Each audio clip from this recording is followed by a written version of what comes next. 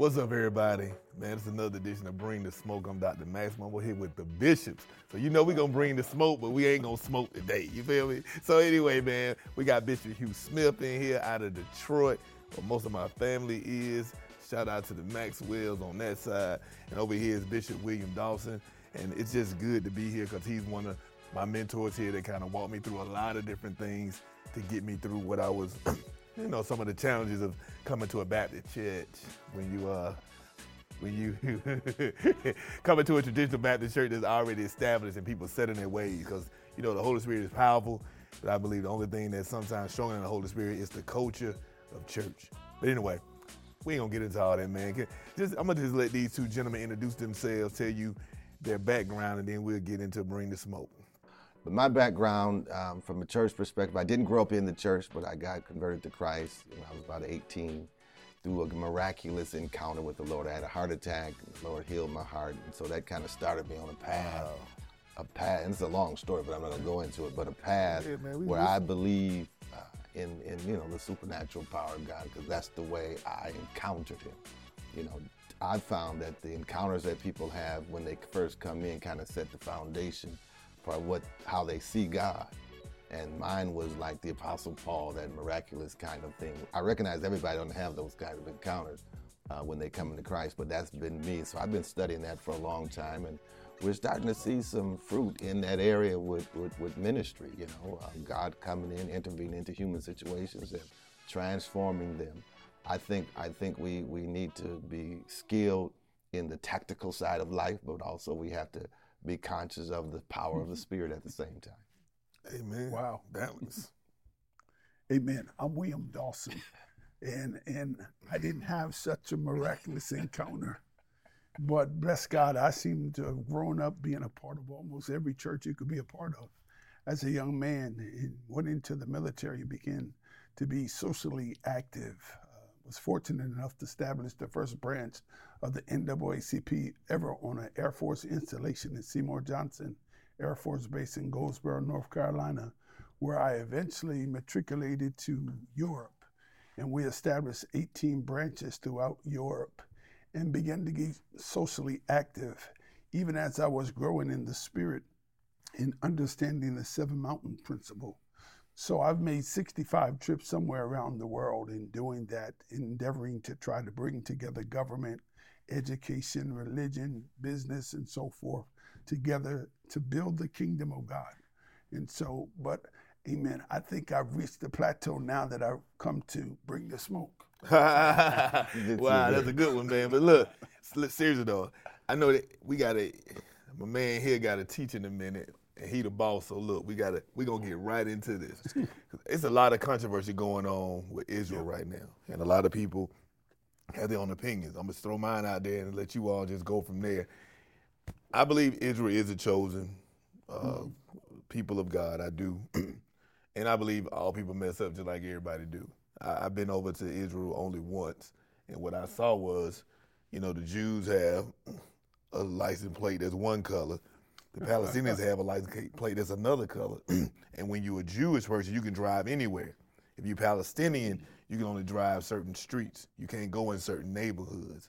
And it just reminded me of what my people went through here doing Jim Crowism, separate but equal, when we couldn't go down certain streets or drink at certain water fountains or go through the front door. And, you know, sometimes when you have a people oppressed, you know, they will begin to rise up in different ways. And King would say that riots and violence are the language of the unheard, the people that no one listens to. And they like, well, you will listen to me now if I burn something down or if I attack or whatnot. So at the end of the day, again, I do believe that they are the chosen people. But then a lot of times, you know, people have migrated in, and some of the people there are really not the original Hebraic Jews anyway. So I know it's going to be very controversial. YouTube, leave me alone. But at the end of the day, I just want to speak truth to power and just kind of open up a dialogue, because that's why I wanted them to hear their background, because at the end of the day, you know, when they speak on this, they know what they're talking about. So who wanted to talk about it? Let me say this is a controversial area for a lot of people, but I think we have to look at the Palestinians' position and many of the Arabs' position in that land who question the legitimacy of, the so-called Jewish people. They question whether or not they have a right. You use the term, they're the chosen people. What does that mean, I guess, to me? Chosen for what? Yeah. By who? The scriptures, and I'm not saying against it, I'm just stating the surrounding context before I kind of state a position. The Bible says that God has placed his name in Jerusalem. So he's talking about the city. The city. And that's the land. Whoever the people are in the land, those prophecies, I think, are connected to whoever the right people are. Now, the question is, are they or are they not? If they are, then there are certain prophetic things that we can apply to them. If they are not, then what's happening may take on you may take a different look at what's happening. Let me just say this. I happen to believe that the ground, what is it called? The ground war that they're suggesting that they're going to engage in will generate a lot of anti-Semitism in the world. As a matter of fact, there is a growing anti-Semitism all over the place right now. And there's a verse in Zechariah 12:2 that I just wanted to read because I think it fits to that. There's a verse, it says, "Behold, I will make Jerusalem a cup of trembling and all the people around about her." Then verse 3 says, "I'm going to make Jerusalem," or the Jewish people, "a burdensome stone." Yeah. Meaning that there's come a time in history where this nation is going to be a burden to the world. And I'm wondering, is that the prophetic that's coming to pass in our time, Jerusalem being a burdensome stone, where all nations and everybody in the world are going to say, hey, we're tired of this group. There was a time when people didn't turn against them. The United States was wholeheartedly supporting, as a government we are, but as a country, it's not like that anymore. And I happen to believe if they engage in the ground war, it's going to create a lot of anti-Semitism in the world, and the whole world may turn against them in that kind of way. If that happens, is that this verse coming to pass? And then is that going to trigger the rest of the things? And I'll give you a chance to talk, and I'll come back and talk about the other prophetic stuff that's, and I don't know if you believe in Bible prophecy from that vantage point or not, but Ezekiel chapter 38 says a lot about what's going to happen. Ezekiel 38 talks about a time when Persia, which is modern day Iran, is going to connect up with Russia, Gog and Magog, and they're supposed to connect up together. And all of a sudden, strangely as it may appear, Russia and Iran are in collusion a bit because of the Ukrainian war. And the scripture says that God is going to put a hook in the jaw of the army from the north, which is Magog, Russia, and bring her down into this battle. Yes, sir. So if we see this coalition of Arab nations, including Russia, coming against the nation of Israel, then are we on the brink of prophetic fulfillment? Where is this stuff really going? And I think that ground incursion that they're threatening is going to trigger this anti-Semitic feeling around the world, and it could go that direction. Now, we got to talk about what we need to be doing with all of this stuff, but I just want to say that right now. I didn't state a position. Are they the people? Are they not the people? Or, how do we approach that? But the land is under question is what I'm talking about. That land belongs to somebody, and his name is there. There is something special about that place, and the whole world is focused on it right now. I'll stop there. I think what you say is so relevant in regard to the Word of God said, "Thou shalt know the truth, and the truth shall make you free." But what it doesn't say is the relativity of that truth. There are the Arabs and there are the Israelis, and they all believe that there's a portion of truth that they have, and that is worth defending. I think even as we're looking at it, Jerusalem has become burdensome because what's going on right now in Jerusalem is impacting the world. Yeah. And the potential to catapult us into a World War III scenario in that sense, even with the destroyers off the coast. That's to ensure the little dogs don't come in. That means the big dogs have to come with heavy weaponry. And what the world is really contingent on right now, if in fact Jerusalem obliterates, is the word they use. They want to annihilate Hamas. If they come in with that kind of warfare, then the other big players have to come to the table, such as you suggested with regard to Russia and Iran and others jumping in. I don't think most people understand the significance of what Biden just did. And to travel over there in the midst of a war zone at the time that he did. And what he was sending to the world was a signal that if anybody else come to the fight, understand who's in this fight. It's Jerusalem and America. It's just not Jerusalem in that sense. And there's always the nuclear deterrent. And that Israel always threatens, if you come at us, we're coming back just as hard. And so what you say is so relevant in this time. But how many people know the truth? Many people don't even know the essence of the origin of this, whether it goes back to Esau and Jacob or what. All we see is sides, and people are having to choose a side. Are you for them or against this? While they're concerned about Israel's retaliation, not too much has been said about the destruction that Hamas brought originally. In that sense, it's almost like the football game. Amen. No one sees the first act, they always see the retaliation. Amen, in that sense. Yeah. I think that first act of Hamas could have been strategic to kind of light the match that creating all of this. Right. And so Israel can jump. And I think President Biden says something important, that they can't allow their rage to blind them right now. Because if they just come in because we're angry and we're retaliating, what they're doing is kind of the same principle that Dr. King used in Birmingham or during the marches. He wanted the world to see how vicious slavery really was. Not slavery, but Jim Crow was, and how mean the people were.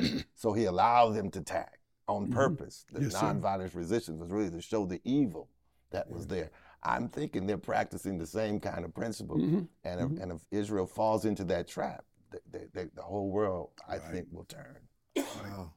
Wow, and this is, I like the way you said the reality, because really, reality to most people, to most of us, all of us, really is not really reality. Reality is from our perspective, and that's our own reality, and it's how we deal with it. And it's like, that's why I wanted you two to talk, because I know you all are definitely always into the prophetic, into the apocalyptic and things of that nature, to be able to kind of speak truth to these individuals, because people get mad at me because I don't just be like, yeah, Israel, go Israel.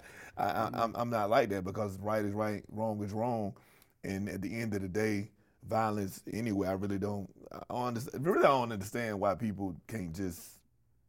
If you will, I get it, they kind of close to each other. But for us, people get mad at somebody way on the other side of the world, man, just don't call them. You know what I'm saying? Like, hey, dude, they way over there. You gotta travel 1,000 miles over here just to get around these people. So you upset. Now you bring my whole country, 2 presidents or 2 leaders at odds with each other. Then they sitting, everybody else to go to battle, and they just sitting on the sidelines. I think one of the minute factors that gets overlooked is the Word of God says all things work together for the good of them that love Him and called according to His purpose.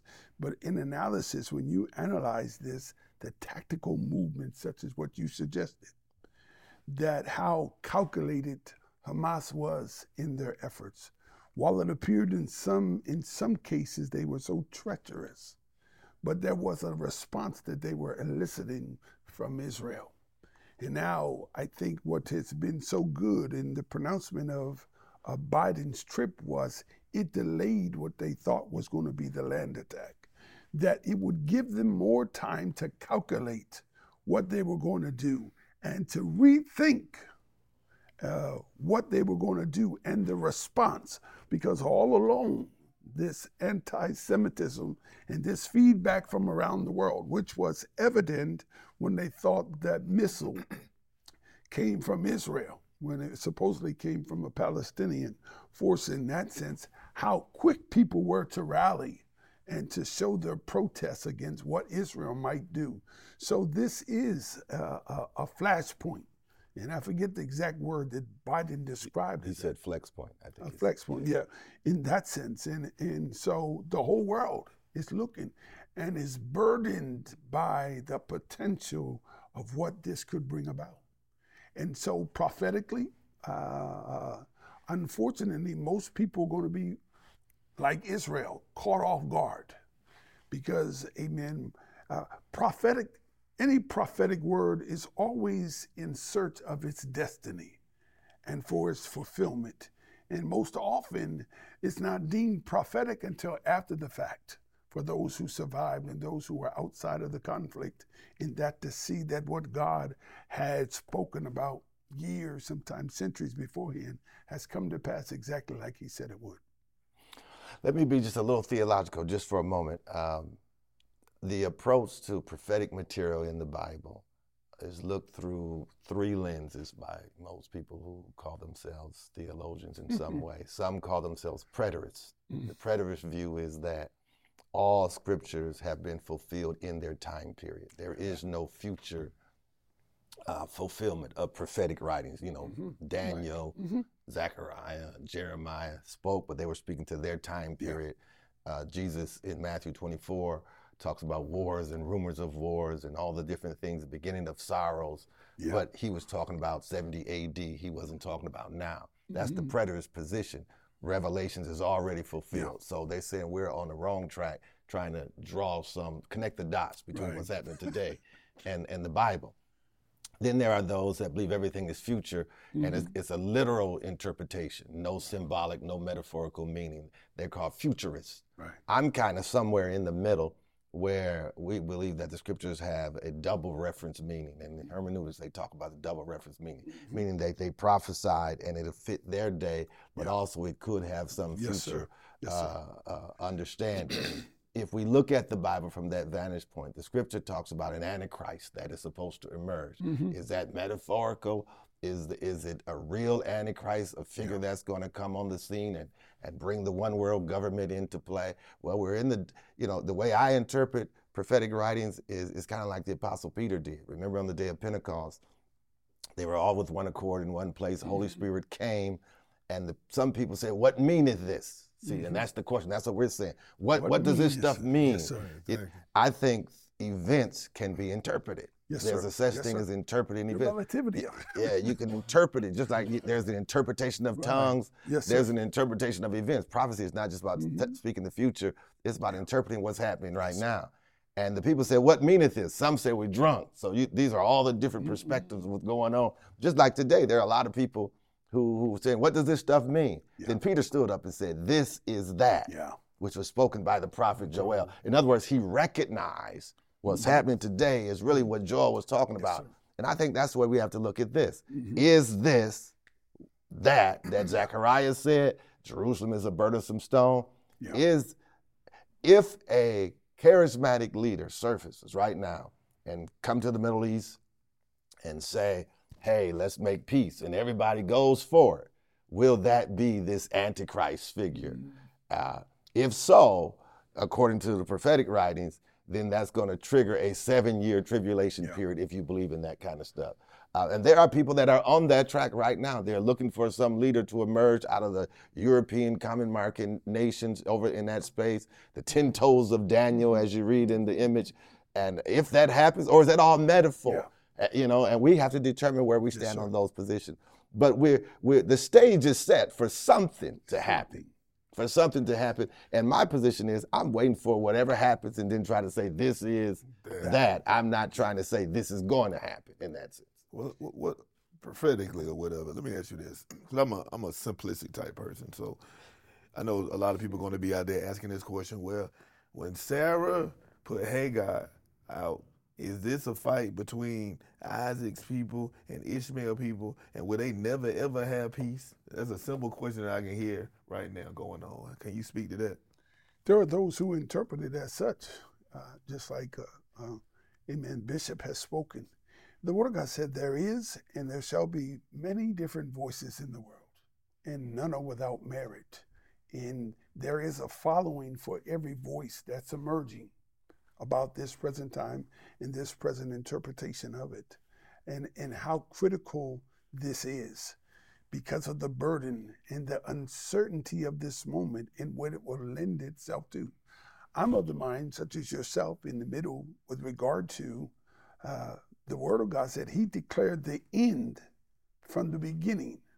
And we're not yet the end. And the Bible tells us this is not the end, but it's only the beginning of sorrows. And so if that is prophetic and is still being fulfilled in this hour, then obviously then all scripture could not have been fulfilled in its interpretation. But I believe, such as you said, the world is sitting on the edge of its seat now, literally waiting for what voice is going to emerge.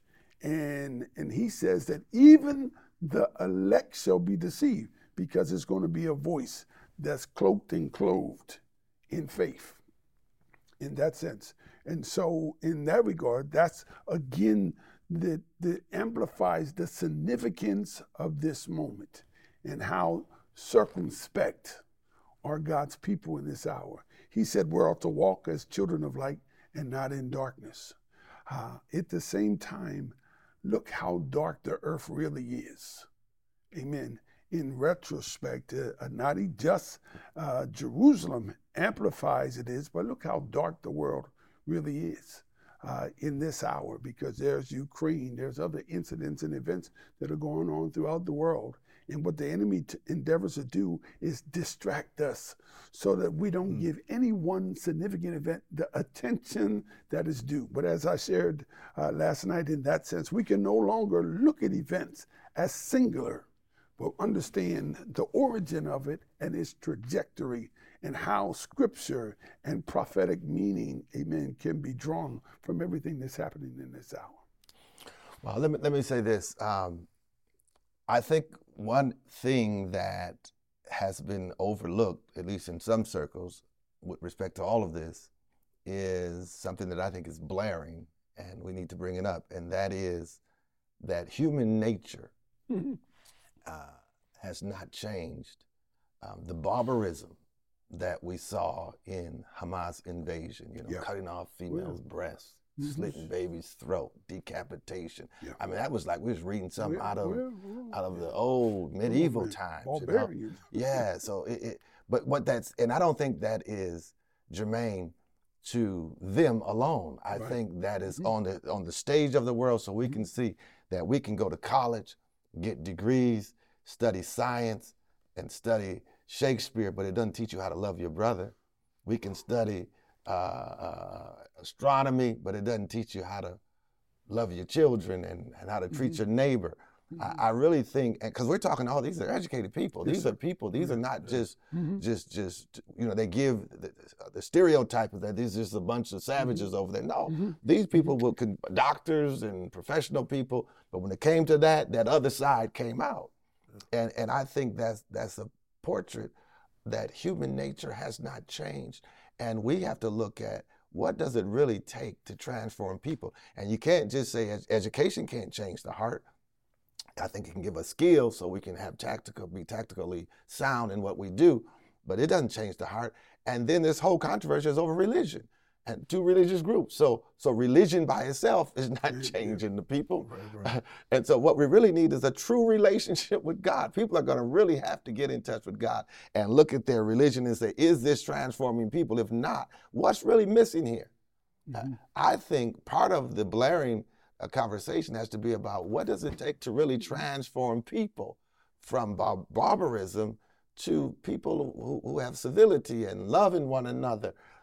Why does it take war to solve these problems? Why can't there be some real diplomacy? And you asked the question, will there ever be peace over there? According to the scriptures, there is a world leader that's going to come and give a peace for 3.5 years, and then he's going to break his covenant.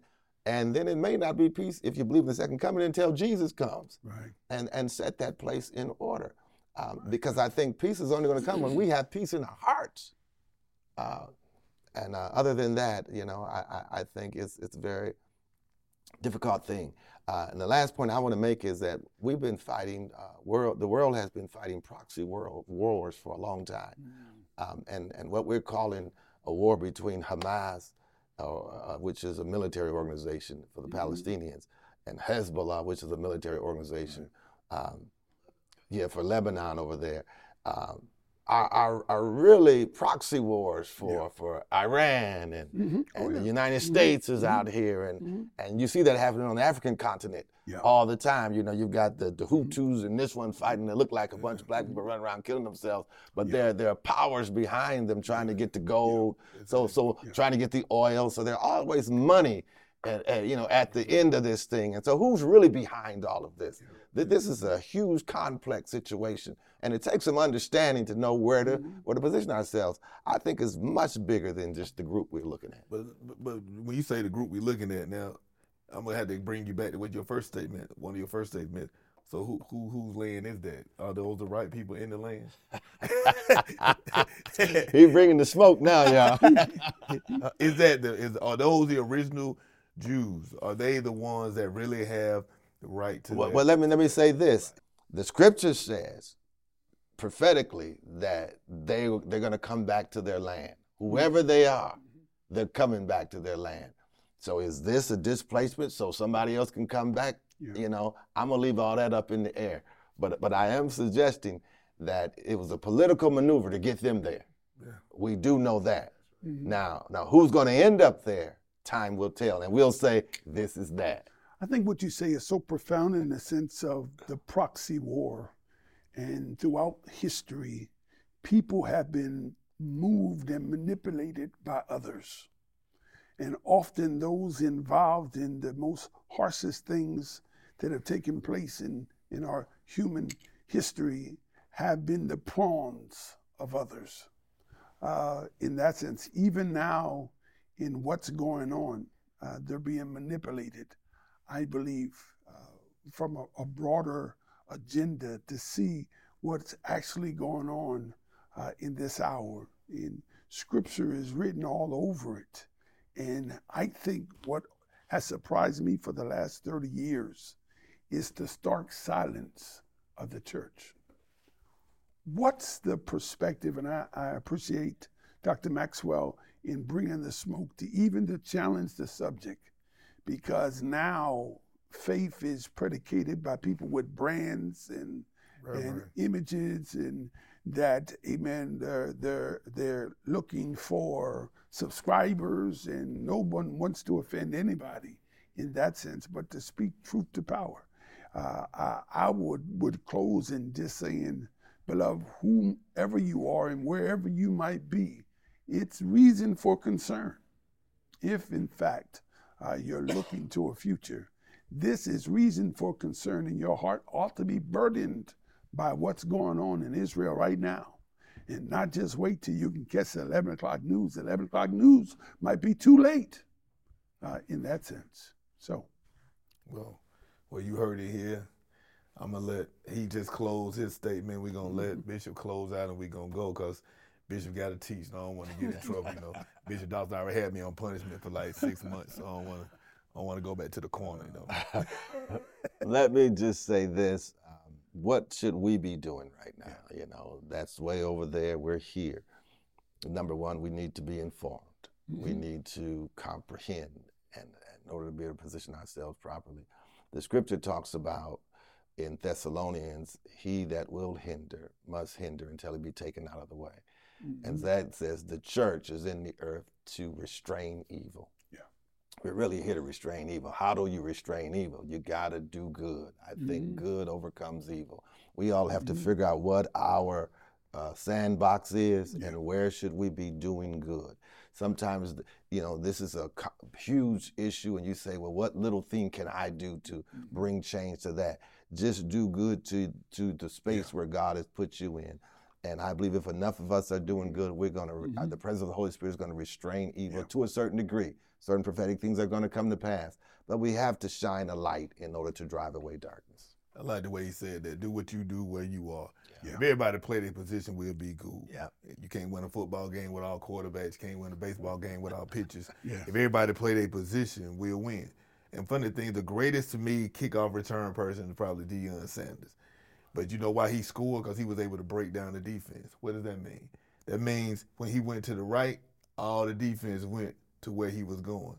And so then he bring them one way, go back another way, and take them out of their position and go back another way and score a touchdown. But if everybody would stay in their lane, there's no way he would win. If everybody on special team would just stay in their daggone lane, there's no way that anybody would run the ball back. It's just everybody want to make the play. Everybody want to go do whatever it is that whatever the attention is going to. I already know I ain't called. You said I ain't really say nothing. I ain't called talk about all that. I brought them and they talk. You know what I'm saying? I know my lane. I'm a community, try to get you to your destiny type pastor. I am not one to be telling you all. Now I give you a prophetic word here and there. You know, I can lead you apostolically, things of that nature as well. But I know good and well I'm not trying to get deep into this. So I brought these two brothers here to talk about it. Why? Because I know my lane. When you understand your lane and you do whatever God has called you to do and you do it well, that's when you help advance the kingdom, right? Be you, be your authentic self, and let God use you. Because remember when David tried to use the armor of Saul, he couldn't even hardly walk. He couldn't hardly walk. He said, I'm going to take this off. And I'm sure they said, he going to die. But you know what? He grabbed his sling and his rock, and he did what he did, and he won. And I'm sure everybody looked at him like, how did he do that? You know why he won? You know what happened? The anointing began to come up out of him and rise up out of him like rivers of living water. Why? Because he became his authentic self. Be you, and God can use you. You're fearfully and wonderfully made. Just because you don't know the prophetic words of these two bishops here does not mean that you don't have a great call. Be you and do what God called you to do. Stay in your lane and be successful. Deuces.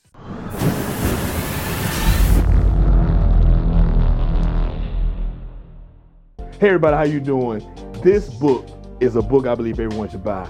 Not just because I wrote it, but because this book was birthed out of pain.